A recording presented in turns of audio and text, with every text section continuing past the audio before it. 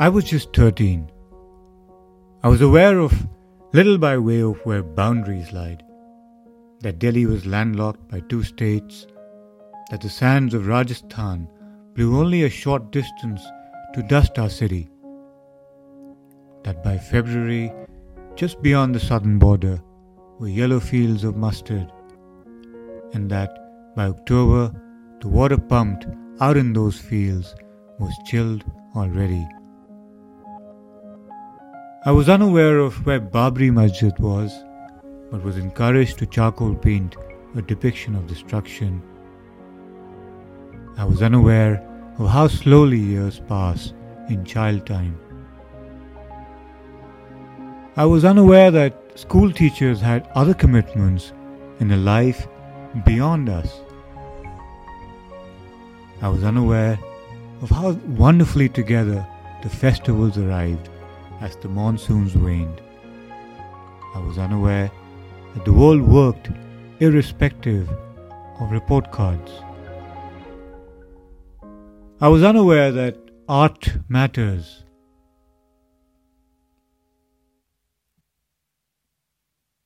I lived it all, but all that really mattered was life outside of school. Actually, I need to rewind a bit.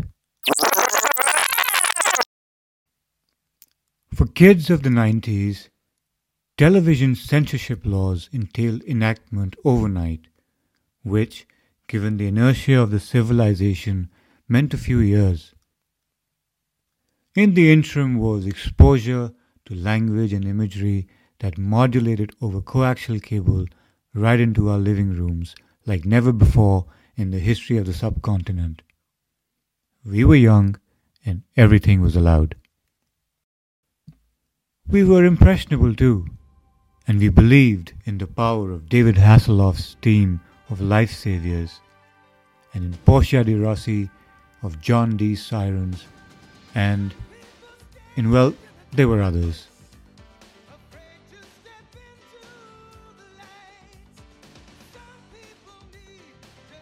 More than anything, really, it was full-frontal exposure to Americana that was the bug that bit us kids of the 90s. It helped that one Mickey Bansal moved lock stock from America just as I turned 13 and brought in twang into our school-going lives. In school, we were a bunch of brights and not-so-brights, all huddled together in a capsule, hurtling through the fates and misadventures of 90210 kids whose lives we desperately needed to fathom. In retrospect, it was this exposure that stood us instead, as lots of us finished school and headed to points on the globe where we'd witnessed life beyond the Indian cultural, philosophical framework, and returned in time to witness the uptick in the internet economy that ushered the boom and bust of the early years of 2000s. It was around the time India went global and became Incredible India. The 90s, its misadventures, set the stage for what was to come and consume the millennium, millennials, and kids that followed. But 90s was more than that. There were dream worlds of 4-minute songs on MTV.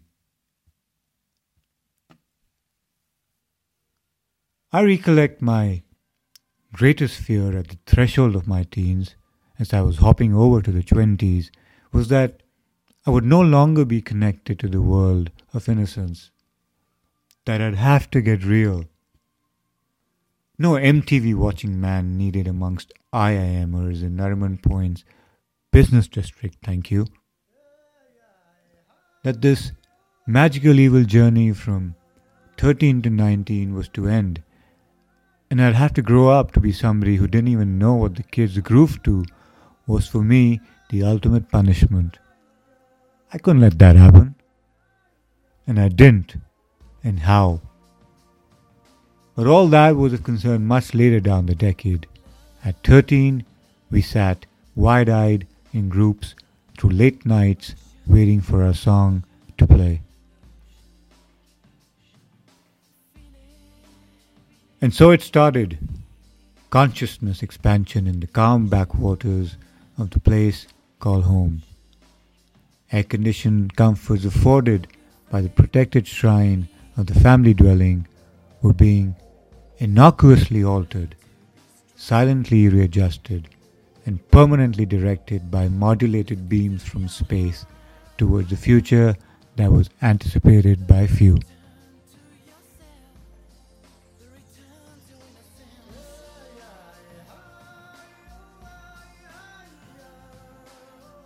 It was in these 90s when Kurt Cobain found and lost Nirvana, taking a portion of the excesses of the 1980s West down with him. And as for us, little 13-year-olds, plagued by the didactic pressures that a generation before had surely endured, found ourselves undeniably and unknowingly on the crest of a wave speeding towards the millennium's culmination. We didn't know it then, but we didn't have much time.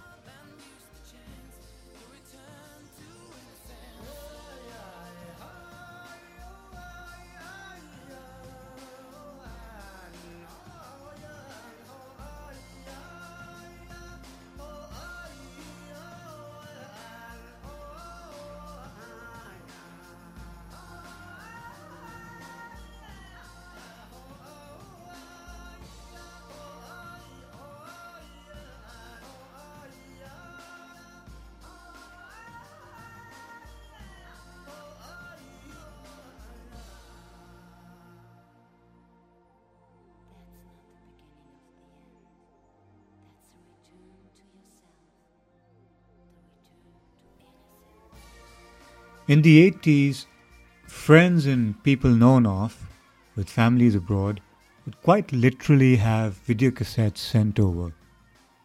These cassettes of very limited capacities, when pit against the gigabyte tidings of today, contained very few music videos and odd television programs.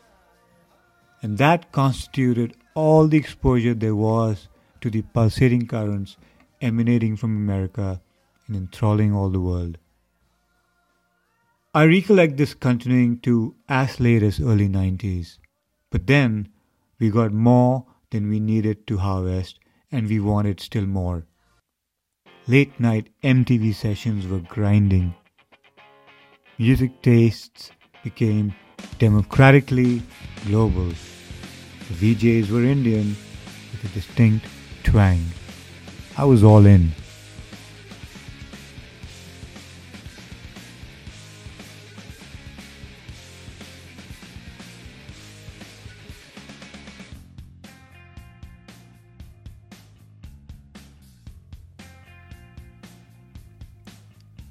And all this while, the adults were as oblivious to the shifts occurring in their own TV rooms as interested they were in the ever-winding relationships of Bold and the Beautiful.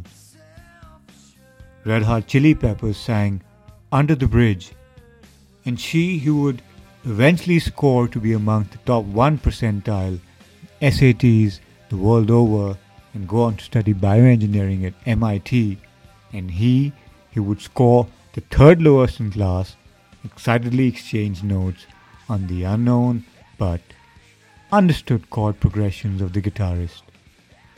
Blood, sugar, sex magic had begun. This was no Hari Mirch anyone had tasted before, and we gobbled them down one song at a time, several songs a day.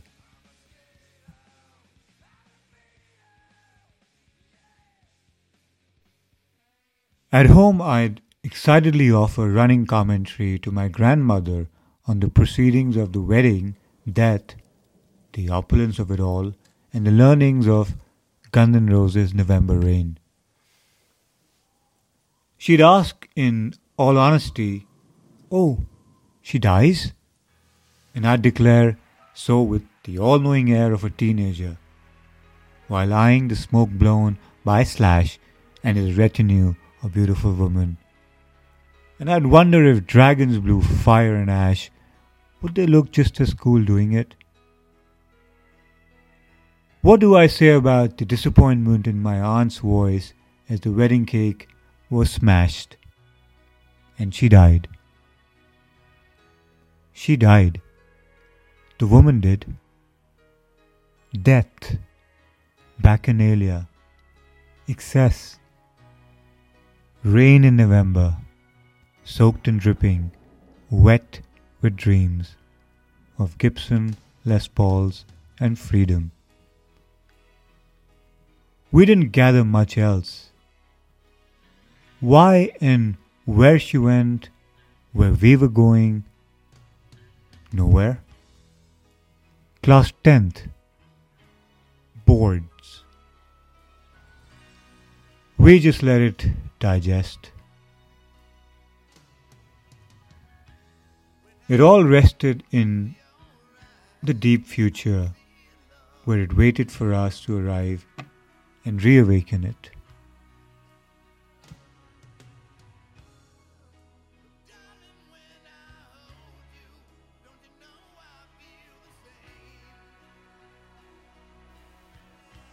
We weren't for real. As I think back, we were who Kurt Cobain spoke of when he sang In Bloom. And maybe we were. Maybe we weren't. Maybe never will be. Maybe we were something else. Maybe those songs were lullabies. Maybe those songs altered our lives. Maybe I just imagined it. But what can be said for sure is that we were there with all heart, positioned as we were in the capital of the 4,000-year-old civilization, 70-year-old democracy, poor in foreign resources, rich in philosophical thought, new to technologies that were beginning to knit civil societies across borders, accepting of the new, respectful of the old. The songs with their richness of melodies, the movies with moving soundtracks and universal themes of love, heartbreak, deceit, forgiveness, live sport broadcasts with their stories of heroism and deliverance. These were all what reason dictates life is composed of. The new world we imagined was more flat and less esoteric.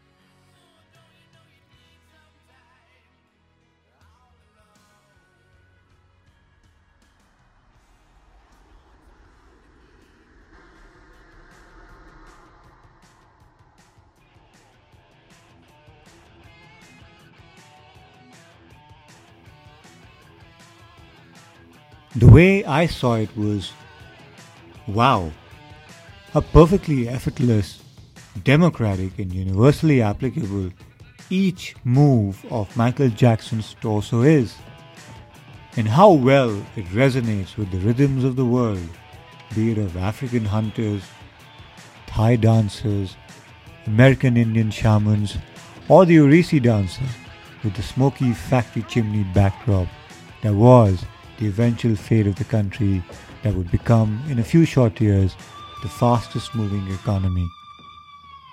I thought I told you to turn that thing off! It is too late and it's too loud! But Dad, this is the best part.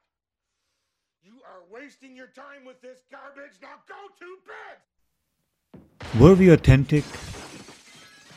Probably yes. Okay. I mean, we were just burgeoning middle-class citizens being exposed to a foreign culture at a radiating pace, none of which resonated with anything from our cultural past. We were bourgeois. We were just observing.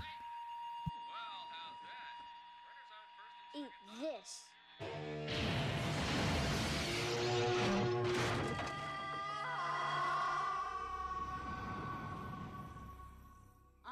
afraid your father's going to be very upset when he gets back.